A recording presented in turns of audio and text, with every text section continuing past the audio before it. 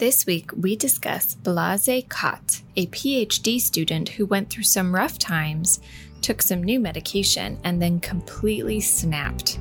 Will the jury believe his defense? Stay tuned to hear more.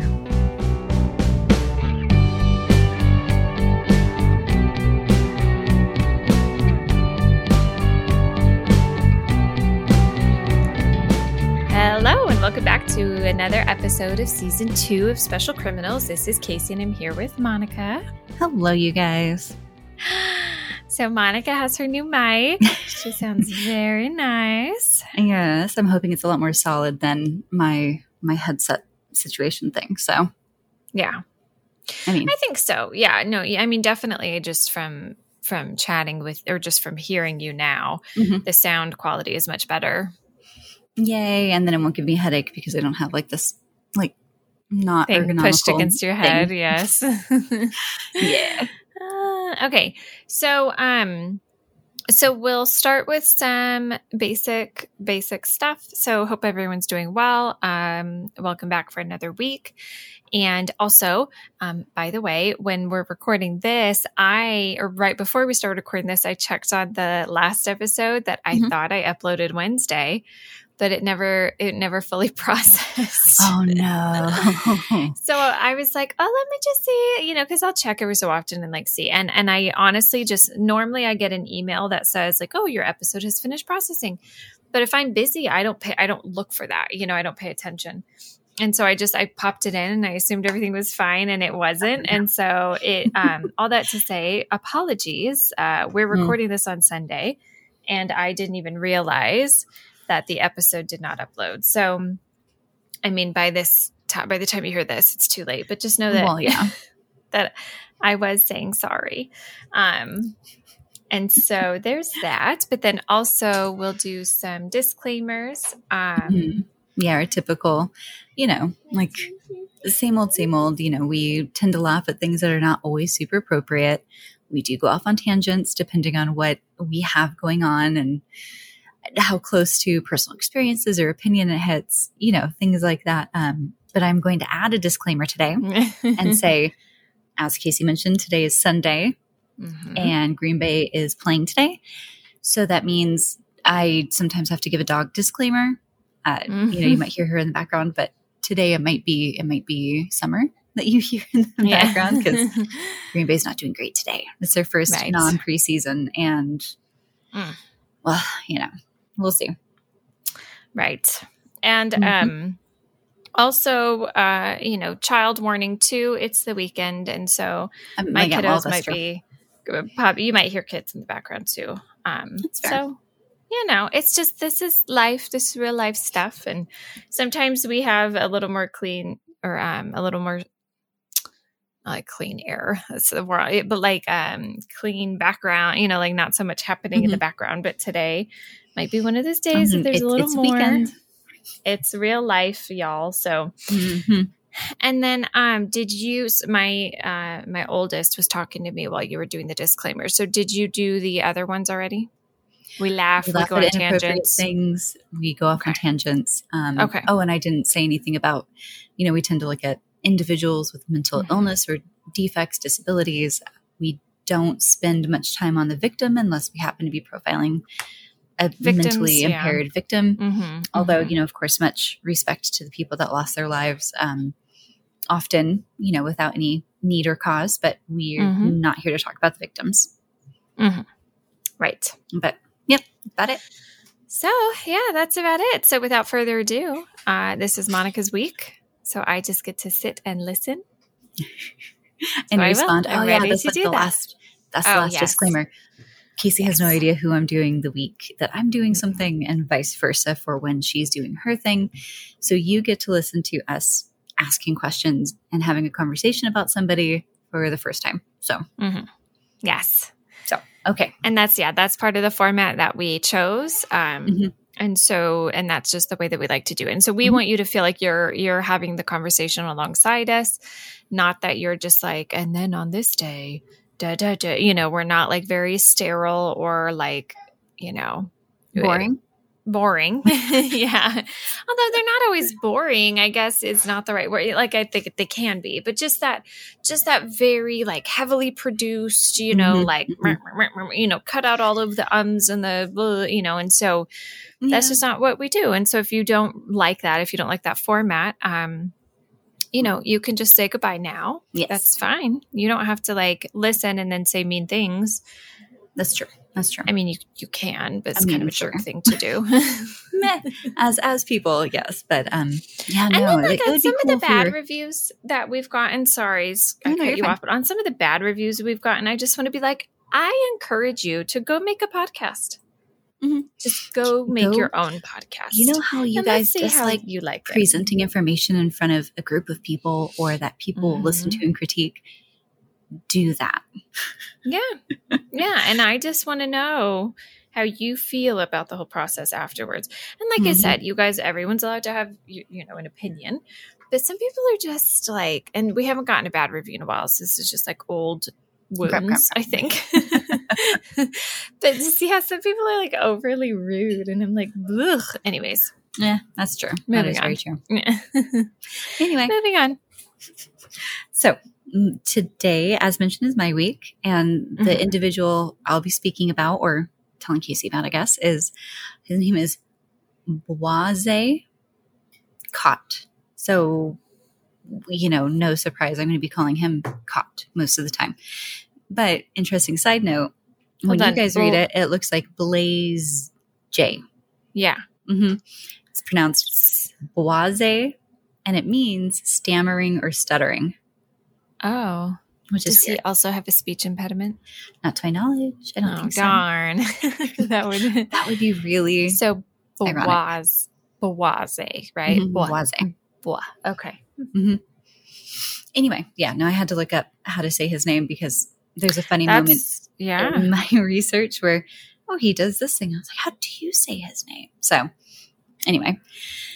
Yeah, that's a weird one. Boise, Mr. Cott, as I'm going to call him because I'm lazy. It's just is what it is. It's a lot easier to say. Mm-hmm. He was the son of Polish parents who at the time lived in Zaire, which is, at the time was a sovereign state in Central Africa. Oh. Mm-hmm. And just because I have to know, I don't remember a Zaire on the maps nowadays. And it's no longer called Zaire. They were a sovereign state between 1971 and 1997. And now they're referred to as the Democratic Republic of the Congo. Oh, okay. Mm-hmm. Okay. Mm-hmm. And I know we've heard that one. And I was like, I haven't heard, Zaire in forever. Okay. Mm-mm. He moved with his parents to New Zealand, where at some point he ended up attending the University of Auckland. And that's kind of all we have about his early childhood, minus what he self-discusses, right? I don't even necessarily have, you're born in this city in Zaire. This is what his parents did. Well, I mean, records and all probably, yeah. Spotty. Yeah, probably not great, but this comes to another one where it's like more recent. Actually, it's pretty darn recent, but he wasn't on anyone's radar. So, yeah. Anyway, moving on. Once he got to New Zealand, he goes to the university, and then at some point he immigrates on a student visa to New York, where he attended Cornell University. Wow. Mm-hmm. So he's not a slouch. He was studying information science, and again, a PhD. So that he has to have some pretty good credentials. Some discipline. Yeah. What were you going to say? Sorry. No. I was going to say something a minute ago, and then I realized I really should not say that. And so you're fine. Keep going. You can tell me later.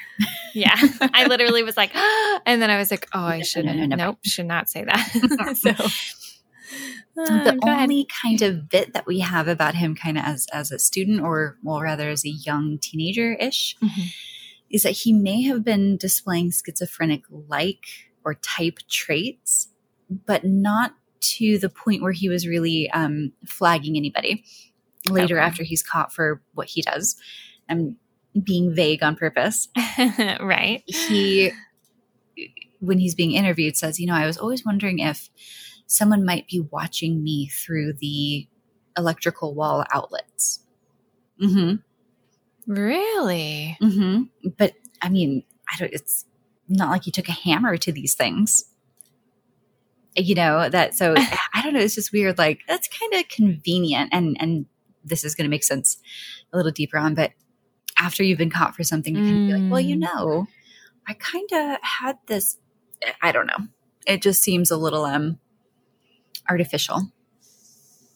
Well, I mean, yes, but I think I would question, like, of all the things that you could say, if you, for example, were malingering, right, which means like faking your symptoms, and you wanted someone to believe that you were crazy, if like that was a defense later on.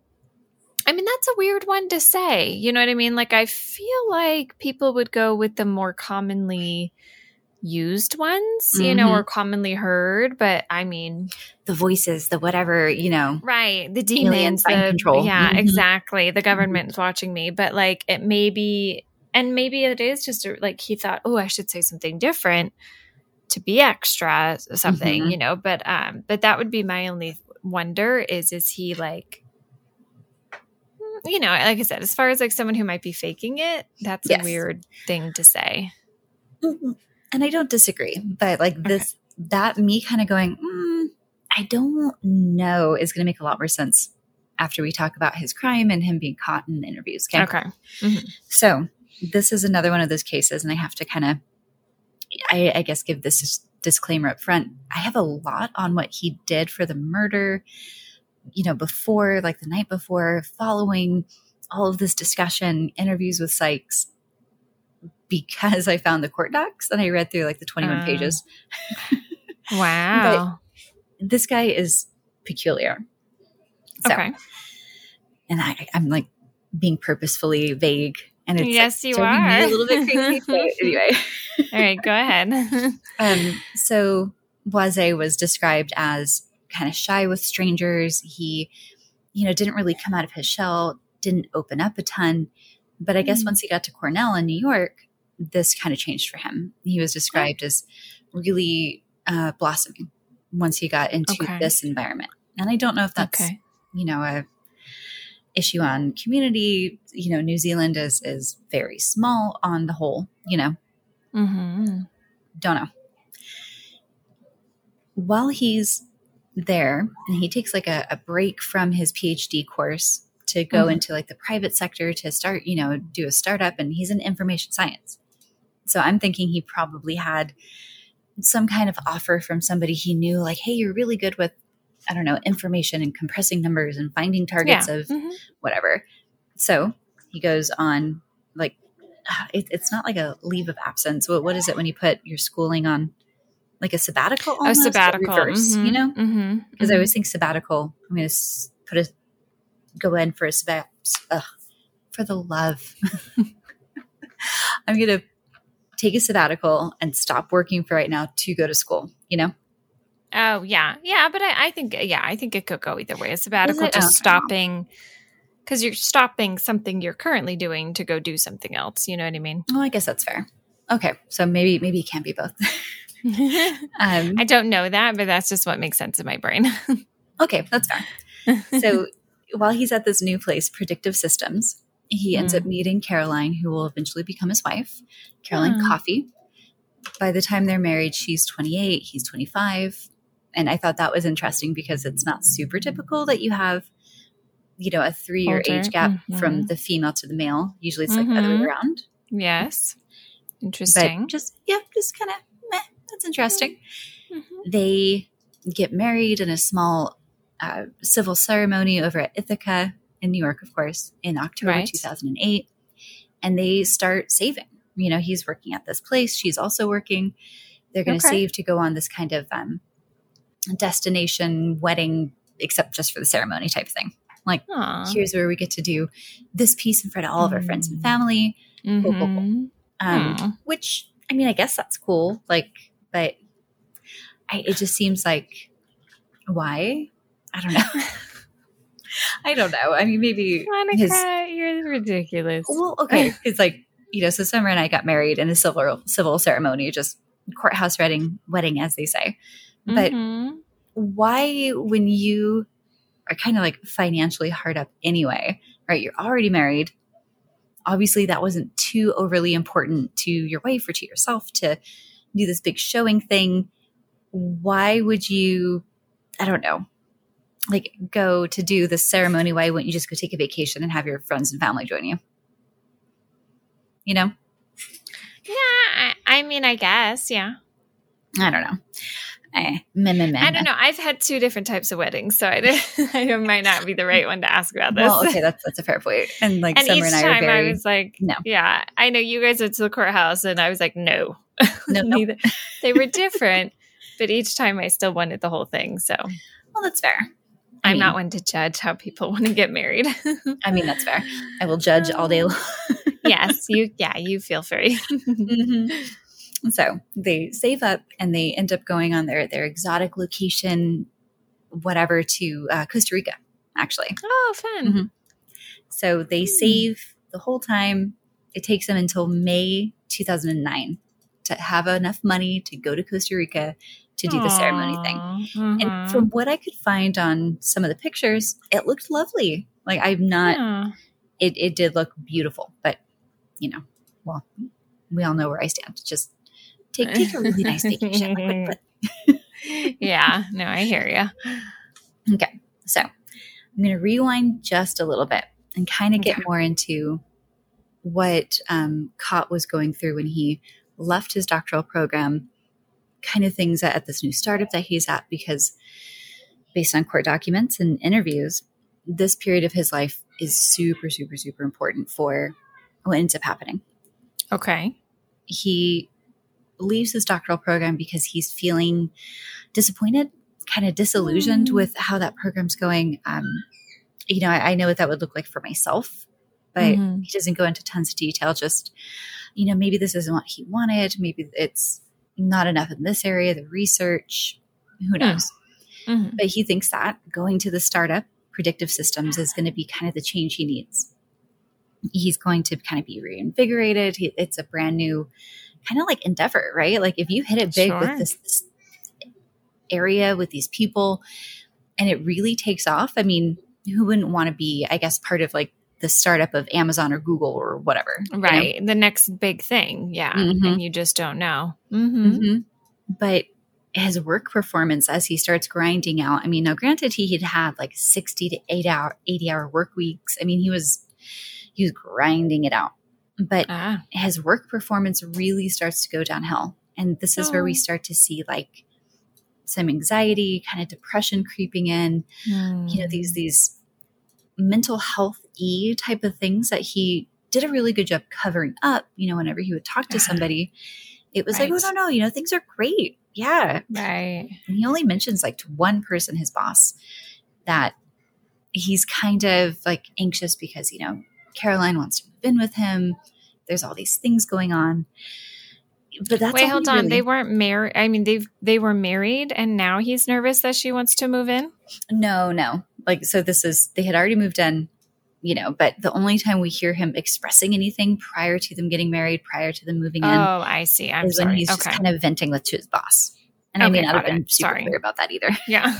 I was just like, wow, hold on. Back up. And then I thought, well, maybe that's why they wanted the big vacation because, they're going to move in after this. Mm-hmm. Well, maybe like it was a really good way just to kind of be like, maybe this is a good reset. Let's get away from things. I know I like tend to feel that way when I'm just getting ground to a pace. Like maybe I just need to go away somewhere for a while. Mm-hmm. And then you come back and you're like, oh no, that wasn't it.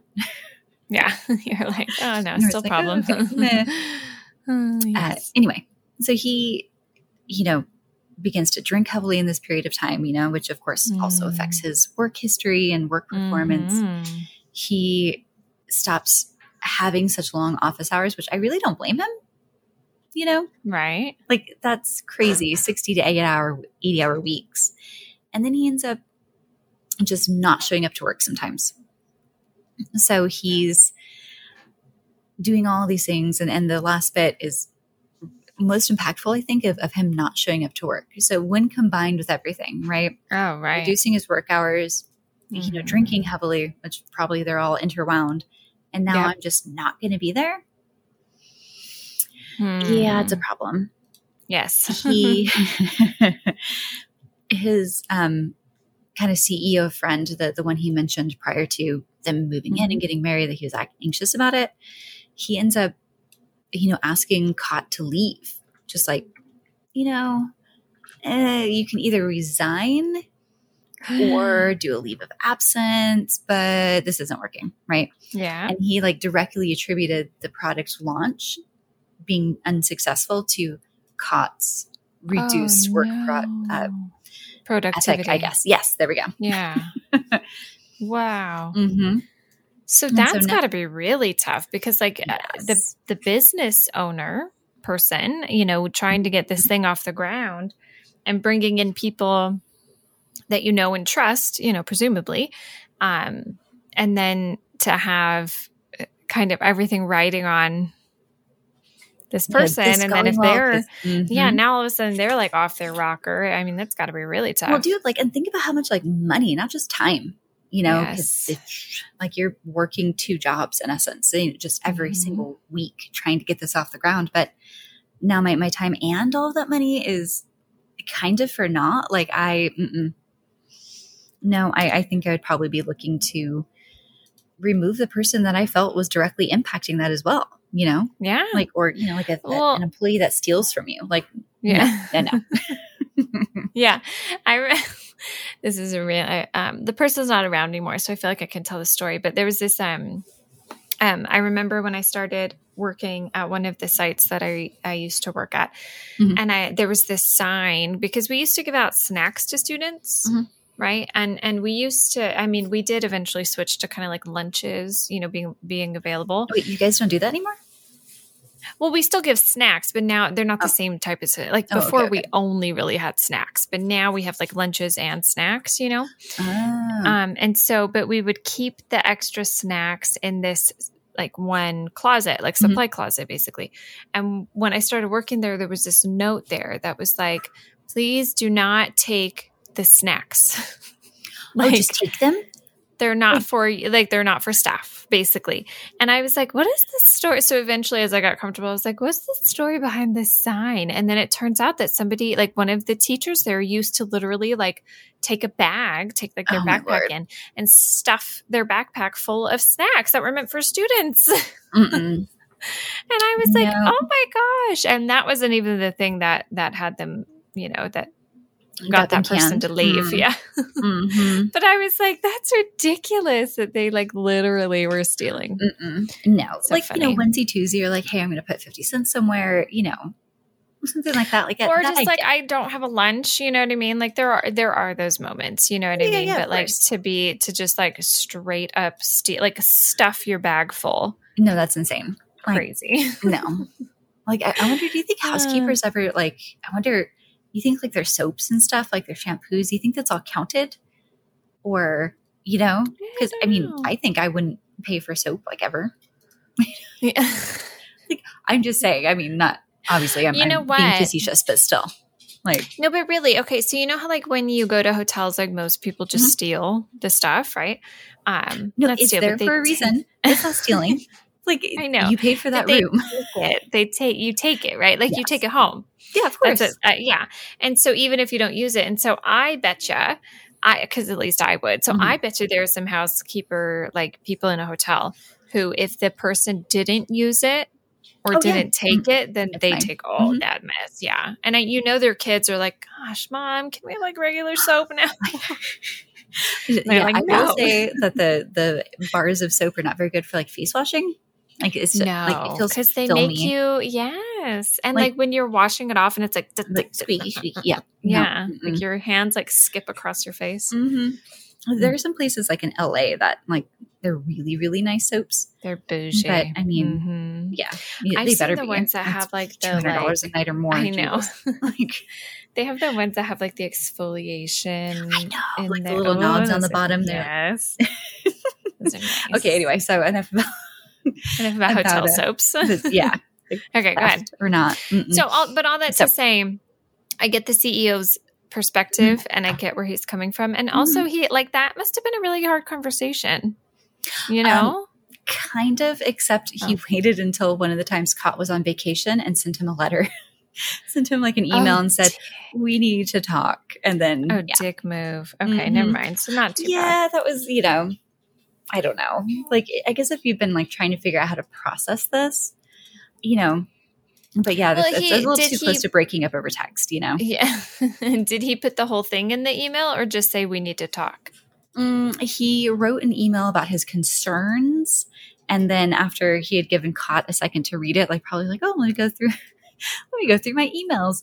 Then he I guess approached him and was like, my gosh. Did you get my email?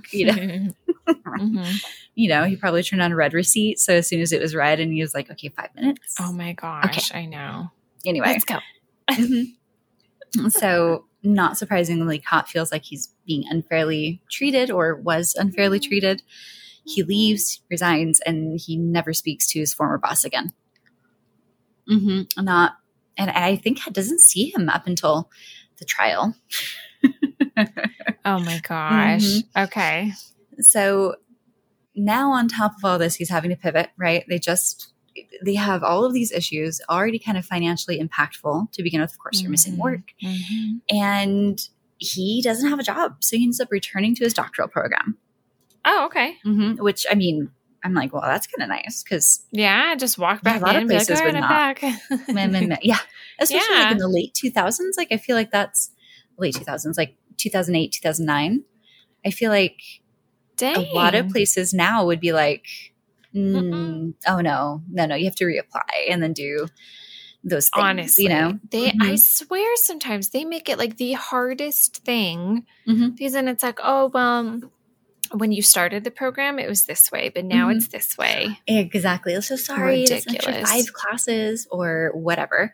Ooh, or did you money, see? Yeah. This is going to make a lot more sense where my thought process is going. Like, did you see that Brandman has rebranded themselves like the International Institute of Michigan or something weird, Casey? Like, what? Like we were watching TV and they're like, oh, this and professionals that are tailored to know how to burr in this virtual world. And it was like at the end, formerly known as Brandman. I didn't know that. They're shady as anything. I hate them. Like one of my teachers, that went to her intern program, she got told by her advisor like that she didn't need any classes over like summer or something like that. Then ends up getting a bill from Brandman saying, because you didn't take any classes over the summer, you owe us $1,800. What? For what? For not taking classes. That she didn't need, that she double checked on and has like receipts from emails. But I'm pretty sure it's my choice to take a class or not. Yep. Oh my gosh. Yeah. Ridiculous. Well, we've had, because we work in education, so we know all the ins and outs, but so much. I can't tell you how many people come to us. They went to Brandman for their bachelor's and then they try to transfer to a CSU and they're like, and now they're saying I need all these extra classes. And I'm like, yeah, you know why? Because Brandman's. Yeah, exactly. There's a reason when a CSU won't accept classes, there's a reason. There's a reason. It's just terrible. Or like University of Grand Canyon or whatever. GCU, I know. Grand Canyon University. There we go. Anyway, okay, so moving on. So Cornell seems like they're really great because they're like, yeah, come on back. And he... Yeah, that's nice. Yes, like even talks to like the head. He gets approved for research funding. He's told, hey, like finances are not going to be an issue for the next foreseeable bit. We got funding. All right. Kind of crazy, right? Like that's insane. I guess I'm just too used to Brandman and University of Phoenix and just the hard knock life that we where like things just don't work out that easily. Oh man. Yep. Okay. I'm going to pause right here and say that the symptoms that Scott has been experiencing it, and I'm trying to kind of intersperse it because I know I haven't told you what he gets tagged with, right, in his trial, because we're talking about him for a reason. Yes. So after he commits the murder that he does, his defense attorney and, a psych, of course, there's defense and prosecution. So the defense psych says, all of these things, this depression, the paranoia, all these other acute symptoms are associated with Capgras delusion or Capgras syndrome, which we haven't had yet. So I was like, I want to talk about him.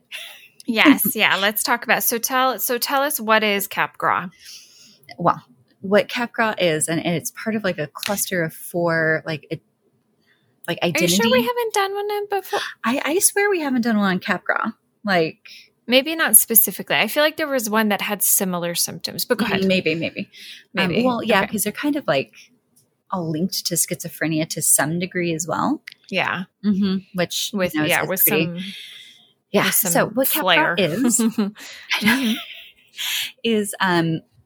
this belief that the people closest to you, so that could be family, friends, spouses, have been replaced by an identical person, but someone who's not your spouse or your husband or your friend or your, exactly, parent.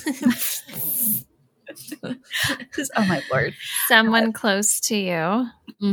So, often they're kind of saying like that this person's an imposter. They're a double, this idea of like a doppelganger type of thing.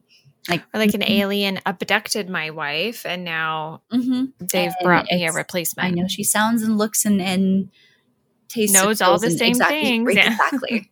But that's not my brother. That's not my mom. That's not my wife. Could you imagine? No. Could you imagine if Summer was like, hold on. All of a sudden it was like, that's not you. Who and you're like, what? And you're like, it's me. And they're like, could you imagine like waking up? Like, so let's say you're suffering from this and you wake up next to your spouse and all of a sudden something in your brain's like, that's not them. That would be so creepy. Right? I know. On both ends, it would be so creepy. Yeah, I mean, and it's a delusion, right? Like this misidentity of person. It's a delusion. But it's real. So you can't convince them of anything else because exactly like you said, it's real. It's real to them. Yeah. Yeah. So yeah. Because then also too, if you just think like, I have this scar, right? Like this scar has always been, no, it was on the other hand, like they could totally misremember something about you, which we do, right? Like you don't always pay attention to that freckle or, you know what I mean? And then they could be like, no, it was longer or no, it was shorter, and just use anything that's just part of like humans misremembering things. Oh, for sure. Well, and I'm just laughing because so rough. That birthmark that's like next to my eye or like, I don't know, maybe it's cancer, who knows, but dude, it's black, right? It's like, it's not misshapen. It hasn't changed or moved or walked away somewhere. But I remember Dad at one point, I was standing there doing something at their house and Dad comes up with his like sandpaper thumbs and was like, bleh. And it was rubber. I'm like, what is happening right now? It's like, did my makeup run? Like, what are you doing? And then I look in the mirror and I'm like just red. Like where he's been like sandpapering my face. Is it gone now? Did he rub it off? He just, I was like, so he's like, took care of that for you. My birthmark, my beauty mark, whatever this, my mole. And he's like, that's new. I was like, I swear, it's really not though. It's been there. Do you remember when you pinched the mole on my hip? Yes. Oh my gosh, I'm gonna cry. Oh God. Oh my gosh, I'm crying. Have I told you?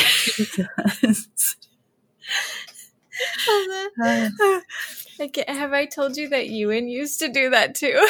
No. Oh, that's awful. I swear, like I thought it was like elastic or something. That thing stretched abnormally long.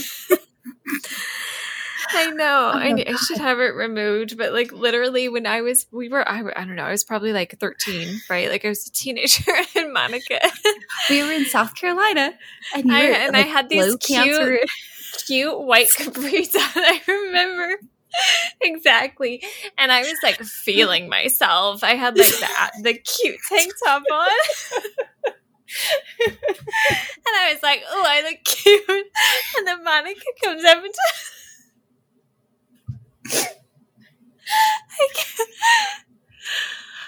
This is ridiculous. And then Monica comes up and she goes, "You have something on you." Oh God. And it was my mole. Oh no. Oh my gosh. Okay, hold on. We should pause. All right. We're done. We're back. Yeah, we're back after we just spent oh my God. like 3 additional minutes laughing. Oh my gosh. Okay. Oh, man, Moving on. memories. Enough about weird bowls. Oh my goodness. So just a little bit more background on Capgras. It was first described, at least by some kind of medical professional back in 1923. Mm-hmm. And Capgras is one of 4. 1923. Wow. Mm-hmm. Okay. And it's one of 4 syndromes that are kind of known as a group collectively as the delusional misidentification syndrome. So, they're kind of like all intertwined to some degree. So there's Capgras, misidentification. Mm-hmm. It's really interesting. And it's not acknowledged. Well, it's not a part of like the DSM or any other kind of, It's group. not. Mm-mm. Nope. Oh. Nope. But if you have Capgras, then you think that someone's been replaced, right? If you have Fregoli syndrome, it is, you think that your spouse, whomever, parent, is not only replaced, but their person is in a different body. Something like it's so like they've swapped out. Yes, like they're a trip. Okay. There's intermetamorphosis, and then there's I think that one is you look like that person, but you are not the same person on the inside. It's weird. And subjective doubles.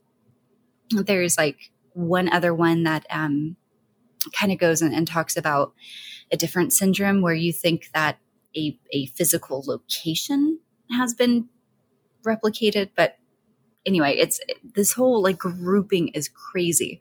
And not surprisingly, these, misidentification syndromes are, I want to say they are almost never just standalones. So in about, better than 70%, they are also a part of schizophrenic-like tendencies or schizophrenia, like full-blown, whatever you want to say. Right. But yeah, so the majority of the time they're associated with a psychotic disorder, typically schizophrenia. Yeah. But they have also been described in the affective disorder groupings. So meaning schizoaffectives. Yeah, like bipolar depression, things like that. So the affective AFF, those describe syndromes that like affect or disorders that are affecting your thinking, the way you feel, things like that. So this is not something that you're going to get just kind of by itself. Like I'm a typical functioning person in all areas, but I also think that, Summer has been replaced by not Summer, whatever. It's crazy. And could you imagine that though, if you were like typically functioning in every other way, but you just had this belief that, but like, that's the only thing that's wrong with you. Like that would be I feel like even trippier. Yeah. Like I feel like if anyone's going to convince people that their delusion is real, it's someone who does not have the other kind of symptoms or disorders. You know what I'm saying? Like, oh yeah, no, Monica she's typically functioning. Yes, we've looked at this. No, she's not schizophrenic. No, she's not bipolar. She doesn't have like any kind of like other organic issues that she's fine. I feel like if anyone's going to be convincing, it's going to be that person. And that's kind of scary to me. That's true. Like, nothing else is wrong. So why would I be lying about? Why would this be wrong? Did she notice something that I didn't? Like, am I me? How do I know I'm me? I don't know. Like I feel like it's like my body does feel different. Right? Like it would open really, up it's just because you're like things. aging. Oh my God. So anyway, Cott's defense attorney, again, not surprisingly, this all ties into his frame of reference in mind after having committed a murder. Right.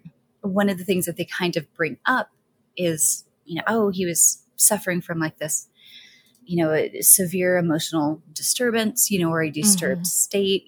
There's all of this speculation, but he more often than not gets tagged with Capra. And that him doing this act that he does is a way to interrupt like this plot. It's supposed to kind of set him free. He needs to do it. Right. So you can kind of see where they're like, well, I think something's wrong. Okay. According to friends, all of these things that they tag him with after the fact were not noticeable, period. He didn't talk about it to his friends, right? We only get one instance of him saying, I'm anxious about this, no complaining about his marriage or about stability. Just, no, I'm good. His faculty advisor, had even met with him the day before or like that day of the murder. And was like, here you go. Here's your funding. You're good. You're stable. Seriously. So, from now until, whenever. Like, nothing. He gets off work, on June the 2nd, 2009. He, and side note, they had just gotten back, he and his wife, in May 2009 from Costa Rica. Oh, so now we're in June. So now we're just a month later. So they just had this lovely vacation. Everything was wonderful. Okay. This financially impactful vacation. Wow. And I feel like that is a factor. I mean, like, I hate to kind of say it that way, but if you have all of these other things going on, how could this like multi-$1,000 trip? But also he lost his job. Lost his job, but he did go back to his PhD program. But his PhD program, that's different. Yeah, that is not enough. Yeah. So, he wasn't happy anyway. So yeah, that's interesting. I mean, yeah, exactly. He goes to a friend's house after he's off work on June the 2nd. He lifts weights. He jokes around with people. His friend there. Yep, no, we're good. I'm gonna, we're gonna go off on a vacation here soon. Yeah, no, everything's great. Gets home. Caroline has just barely finished uploading the pictures from the wedding. And then they go for a run, right? It's about 6, a little after 6. They go for a run outside of their apartment near an area called the Black Diamond Trail.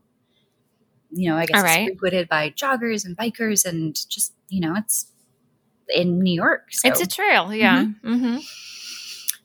This is where he murders his wife. Oh my gosh. I kept wondering if it was going to be her. Okay. And while they're running. What's even more disturbing is that this trail starts just a few hundred yards from their apartment. So what? They get home. She loads stuff. They go out for a jog, maybe from my house to across the street, the school over there, maybe something like that. She has no idea what's about to happen. They end up running. He lets Caroline take the lead in jogging. Maybe they go around a few times, but he ends up passing a pipe on the ground that he had previously passed before. Picks it up, sprints to her, and cracks her in the side of the head. Oh my gosh. The right side. He, I believe he's also right-handed because she gets struck on the right side of the face. So he's coming around behind her, thwack. Yeah. And that's the only thing that really makes sense to me. It's either that or he's left-handed, and as she turned around, he struck her, No, I bet she didn't even see it, and he just came right behind her and whacked her. Not until the second time he hit her, because he does hit her twice. He then, after she's on the ground, he takes a box cutter that he had in his pocket and slashes her throat. And then he just kind of goes home, leaves her there to die on the trail. Okay, so he smacks her twice with a pipe, then gets on top of her, slashes her throat with a box cutter that he had. That he took with him on the trail to jog. And they go jogging all the time. This is like their routine, which Does he always take the box cutter? nope. Okay. I mean, yeah. I'm But just also saying, he had like, just gotten done working out. He would have changed his clothes. You know what I'm saying? So like, I just didn't know if it was like his weird form of protection. You know what I mean? Like, I don't Well, want to take anything bulky, you know, so. and that's a fair point, you know, although, I mean, if it's like a little teeny, like just toss it and leave it type of box cutter, then yeah, it wouldn't be very boxy. Like they're usually small and plastic, but Yeah.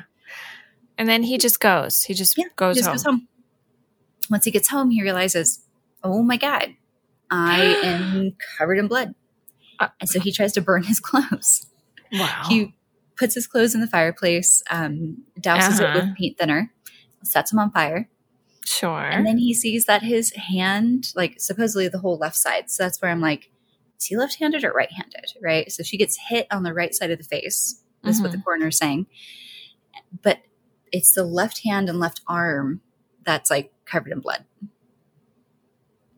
Well, if he was like maybe holding her down and like stabbed her, slashed, I'm sure it would. And that's what crossed my mind too. So once he sees like, oh, well, I'm just covered in blood, he just makes the leap. I'm going to kill myself. Wow. So I'm fine with burning my clothes, but no, I cannot take a shower. Because I'm physically covered in blood. Yep, I'm going to, oh, no.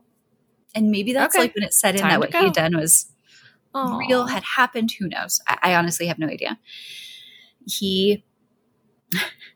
It's so stupid. He leaves the house, goes to a bridge that he was going to jump off of, goes, no, thank you.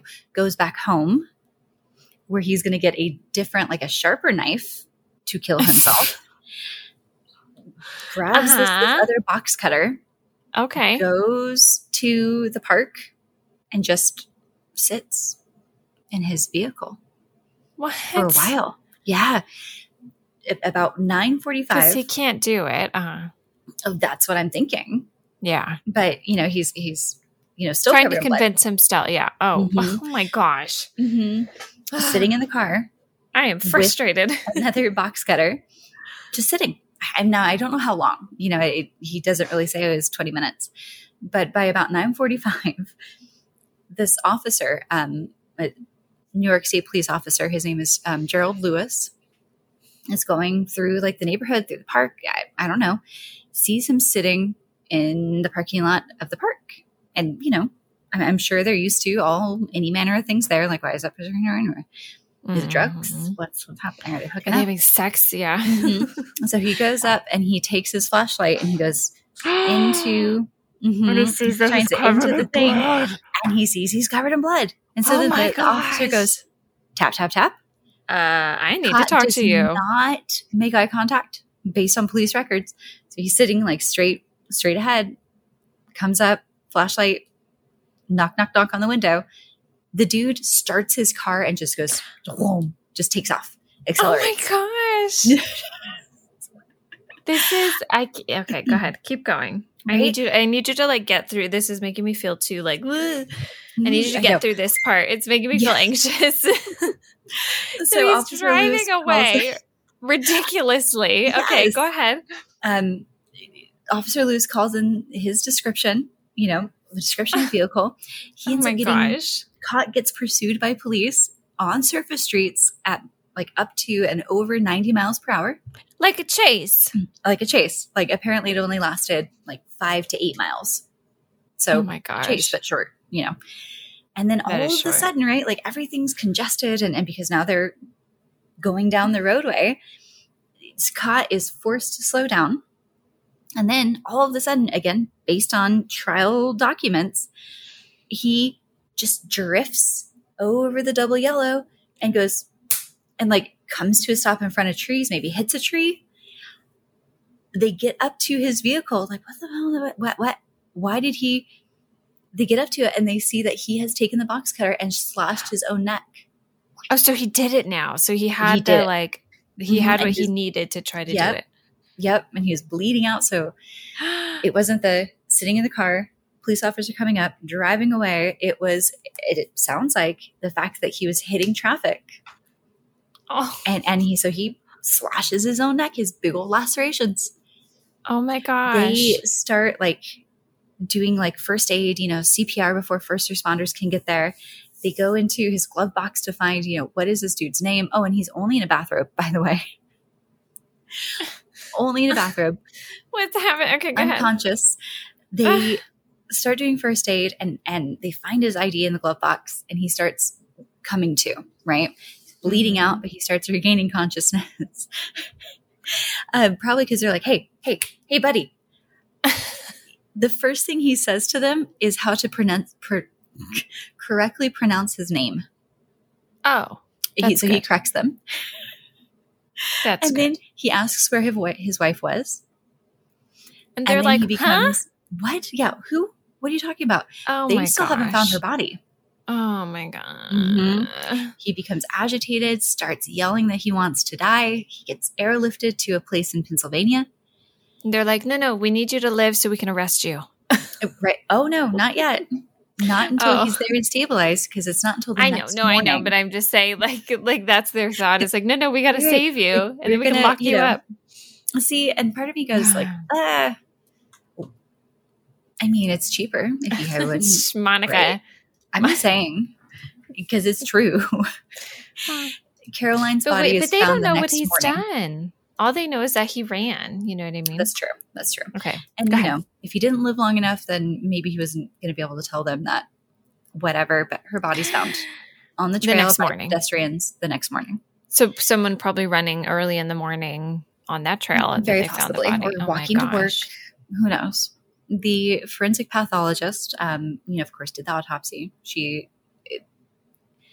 said that she sustained blows on with a heavy linear object on the right eye area. Other bruises and scrapes and stuff shows that she tried to defend herself. She put up her arms to ward off a second blow. But either the first and definitely the second, they weren't fatal, but the pathologist said it probably knocked her unconscious. Which, that's when he went in with the box cutter. And so, maybe it's good that he attacked her first. I think so. Mm-hmm. Yeah. So he got in, knocked out, cut her carotid artery. The pathologist said that she probably bled to death within 2 minutes. So not a great way to go, because of course, the last thing you remember really is your husband attacking you. True. But, at least you're not like aware for anything else, just terrible. Police search Cott's apartment. They find bloodstained sneakers, obviously, a fire-damaged computer. They find the paint thinner, which they're like, oh, we think that this was used as an accelerant, because of course it was. Good night. They found remains of the clothes in the fireplace. Yes. I guess they had a wine refrigerator, because my brain kept trying to read it as wine in the refrigerator, and I thought that they lost words somewhere. No, just a refrigerator for the wine. Uh-huh. They found blood there. They found blood on the sneakers, of course. Did he drink too? I don't know. That's where my brain wasn't quite matching. Maybe like the paint thinner was on it. He staggered over there, touched it, right? They found the box cutter and tested that, of course. And there was her blood and, they think it was her blood. His blood for sure. Yeah. They can't say for certain it was her blood because, I guess it had maybe degraded. Something was goofy, but this was the knife that he was holding when he drove off. So part of me is like, I wonder if he stabbed somebody else with this box cutter before. They can't rule her out. But why was his blood? I apologize. Where was he bleeding? When he drove away and he had the box cutter in his hand. And I'm sorry. On that. Okay. Mm-hmm. Okay. Sorry. I got confused. Super weird, right? Okay. Mm-hmm. I'm sorry. Here, give me 1 second. I have to mute myself. Sorry. All right. The other thing, of course, that they did when they found the fire damaged computer is that they're like, well, why is this fire damaged? Yeah. So they go and they analyze it. And here's where I really, really think that all of this falls apart, as to, was he actually schizophrenic? Were there these tendencies? Did he think this was a double? because it wasn't like he Googled, "Are doppelgangers real?" How do I tell? The thing that he Googled sometime between about 7:45 and like 9:30, they're not really sure, but he looked that up the same night, right before they went running, how to kill neck. Like, what the fuck? Are you being serious? I'm just, okay. So I guess the first link that got pulled up on the Google search, how to kill neck, was a Yahoo page. Anyway, I'm pretty sure so they say a Yahoo page, but I'm pretty sure it's like a Yahoo Answers page or questions, because the first thing that pulls up and that he clicked on, it was entitled, "Is there an artery or vein in the neck that, if cut, can kill you instantly?" That's good to know. So I guess the answer is yes. Yes. I mean, not instantly. Then there's like another one that's better for that. But yeah, it'll get you. Yeah. Anyway, he next Googled jugular vein and then clicked through the results page to a Wikipedia page entry for jugular vein. Oh my gosh. It just absolutely just incredible and ridiculous. Okay. So go ahead and tell me how he did not plan on doing this. So not surprisingly, when all of this is brought up in court, right, they have the defense's, psychologist, they have the prosecution's, the team, all of those things, it's just stupid. And I have to read this because this was like a legitimate, could it be that this was some kind of like substance induced, they called it, quote, substance induced depressive psychosis. Not surprisingly, this is from the defense team. What was that? I was going to say, we have had some time, or we've heard of situations where people, well, like if they've done enough drugs or enough alcohol and it'll like trigger something, so I know that has been a defense before. I know we've talked about that one. I mean, and that's just it. Yeah. Like if he was like a chronic substance abuser, alcoholic, things like that, then I feel very different about it, but he wasn't. That's true. That's true. Mm-hmm. The doctor, his name is Dr. Hotalin. He testified in defense pretty much for Cott on like 4 separate occasions. And this is coming directly from an appeals paperwork where they're like, yeah, this is what was discussed. This is where Dr. Hotalin, he states that he finds that, he's credible after all of these different interviews and whatever. Mm-hmm. And that, yes, I think he suffered from substance-induced depressive psychosis. Here's why I laugh about this, not because it's not a joking manner. Uh-huh. He stated that he thinks, his opinion is that the use of the anti-malarial drug, chloroquine, is that he took prior to going to Costa Rica, is the thing that really kicked it off, right? When he combined this with his major depressive disorder. Oh my gosh. And this also had hallucinations, and he had a schizotypical or schizophrenic-like personality disorder. This all came together to give Cott an underlying vulnerability to psychosis. And he, oh my gosh, I don't know if y'all can hear Summer in the background going, what in the... But he goes on to say that it's, under New York state law, he thinks that Cott's mental state at the time that he killed his wife was consistent with an extreme emotional disturbance. Not surprisingly, also, nobody agrees with this. Okay, yeah. I was going to say, and then? No, the prosecution's, witnesses, they really start to point to how they think that this is something that was probably, while he may have had like some kind of extreme emotional disturbance to some degree, that they think that this was a, quote, mental illness, not making up someone who is actually mentally ill, but instead it was a, quote, mental illness of someone pretending to be mentally ill in order to outsmart the system. Got it. Mm-hmm. he tries to go in for like insanity. They deny it. Sure. And I want to say kind of like the last update we have is not that long ago, like 2017, 18.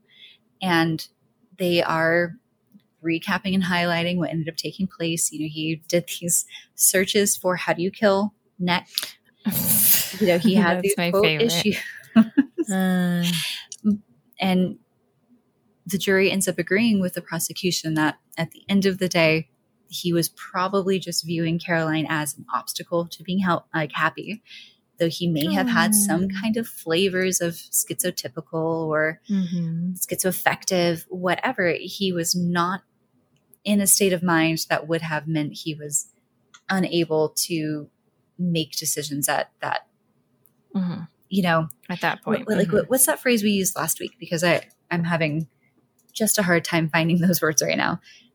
That he was able to tell right from wrong. I don't remember exactly how you said it, but I think we talked about the fact that there's a difference between the like the quote being insane versus the you know, legally insane. So there is a difference between that. So then, you know, being in court, can you tell right from wrong? Like you said, can you appreciate the wrongfulness of your actions? That's what it was. Okay. Yeah. Yep. Is that it? Okay.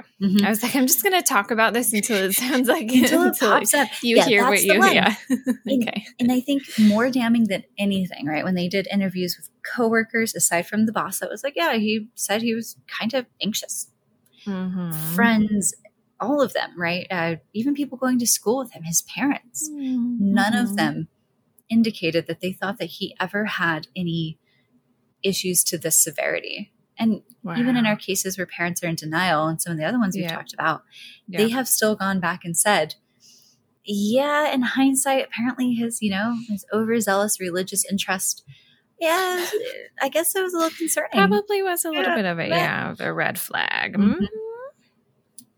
So, but on the paperwork, and I guess if you find pictures, you can see where he has like scars on his neck.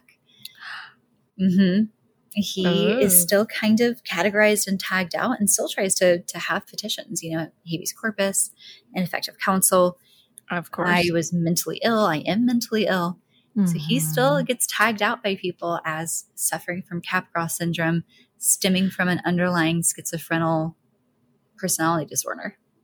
So this is he's still like basically arguing the point. They're still arguing the fact that, nope, I could not appreciate what I was doing because my delusions led me to believe that my wife was an imposter. I needed to XYZ, and nobody believes him. Oh my gosh. And I hate to chuckle about it, but part of me is like, of course nobody believes you. Like, are you joking? Yeah. Like, you didn't run away from your wife and try and hide and contact people and say, FBI, CIA, anyone that will listen to me, my priest.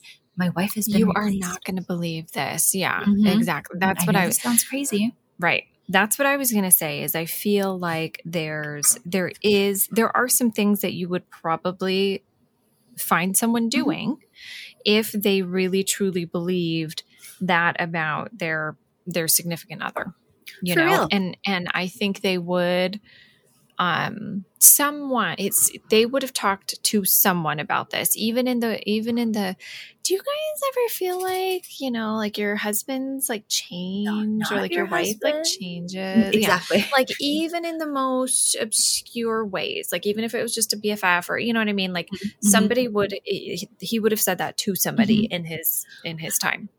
No, for real. And like, absolutely. I guess for me, like one of the bigger things of like, stop it, that pops into my head is he was with a friend joking and whatever, and went home just fine. Like, so I guess what I'm picturing is someone who maybe they have these genuine beliefs, right? That this is not whoever. And I'm worried about it. Like, I feel like your demeanor, something would start to shift and change the closer it got to, oh yeah, it's right about, my wife is expecting me. It's about 6 o'clock. I gotta go, you know, something would kind of tip people off, even in hindsight, where it's like, yeah, no, he kind of acted a little weird, but I thought maybe they just got in a fight and he didn't want to see her right now, but, you know, but none of that ever comes to the forefront of anything. Mm. And I mean, the other thing I found myself thinking as I was kind of going over this and reading about kind of Capgras and whatever is things like this really do start to make legitimate sufferers of these syndromes come across as more unstable than they already are. Like it minimizes the existence of these syndromes when people try and use them as a reason to do bad things to the people that they're around.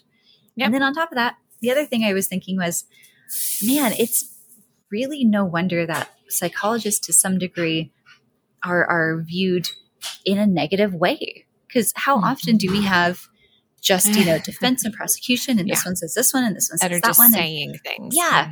And I know their job is to either show, yes, this person knew the severity of their actions. No, this person did not. But it's just, if this person is truly mentally ill, I feel like there would be a lot more psychologists and defense and all these things being able to say, yeah, he was this, but he still knew the wrongfulness of his actions, and he was this, but did not, right? Like there would be some kind of agreement and then a divergence on, did he know what he was doing?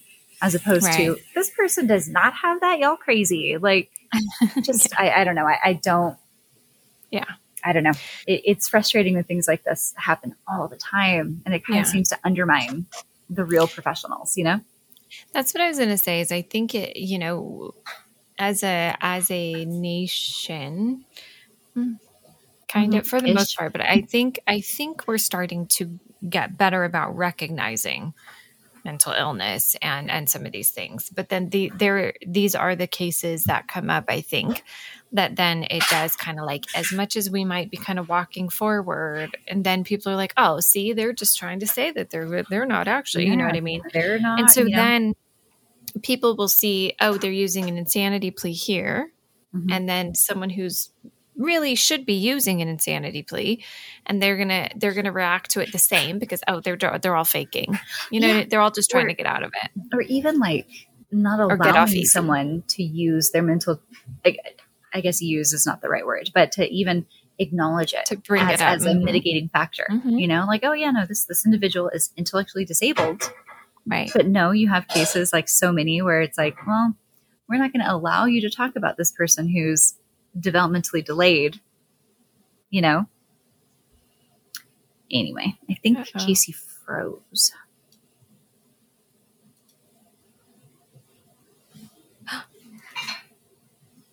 Okay, so it is just me for a second. I'm going to pause myself. Is that me?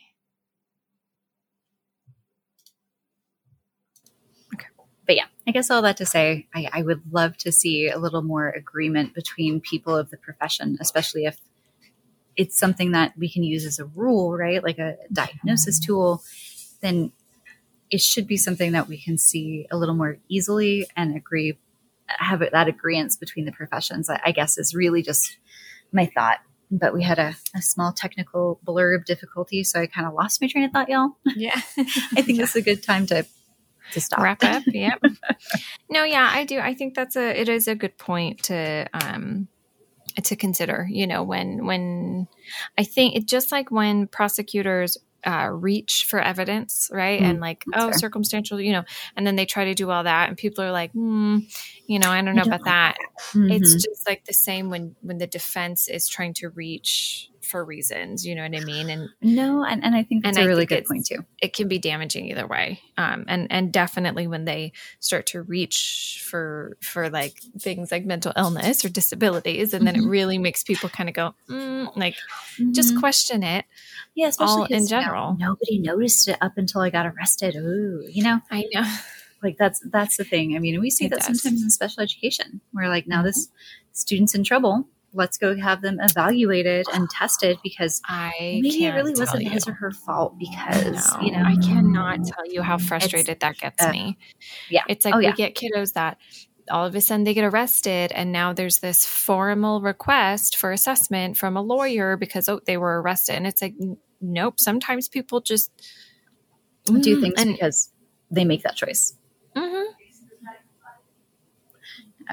But yeah, so I know. it's just Anyways, super frustrating. yeah.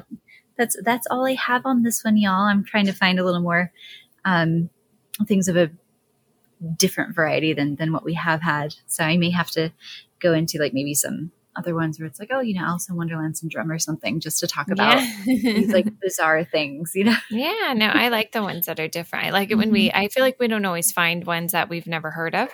And so it's nice when we do. Yes. No, yeah, I definitely took yours as inspiration from last week to be like, let's see, like, oh, and by the way, so I don't spoil anything, but I texted you this earlier, but y'all, I tried to Google this dude that I thought had a mental illness. Oh, It turns out that the people survived, by the way. Maybe that's why I didn't pop up. But this dude attacked people with a hammer. And I had Googled Georgia, the dude's name, killed roommates with hammer. Tell me why so many articles pop up about killed and murdered and cut into pieces. And this woman attacked like hammer. So many people attack people with hammers. It's ridiculous. So, just had to throw that out there. But yeah, just speaking of, y'all be safe out there. Oh yeah, hide all your hammers apparently. Oh my gosh. All right. Well, thanks for joining us. Obviously the episode 7 will have been released by now, but sorry for the delay, the unintentional delay in that one. But like I said, by the time you hear this, that'll be long gone. So, oh well. I mean, it's all good. Anywho. This will work out well because I'll be, on vacation for a couple of days anyway. So, oh, good. Yay. All right. But anyway, well, yes. Thanks for sticking joining around, us, y'all. everyone. Yes, be safe out there. And we'll talk to you guys next time. All right. Bye, y'all. Bye-bye.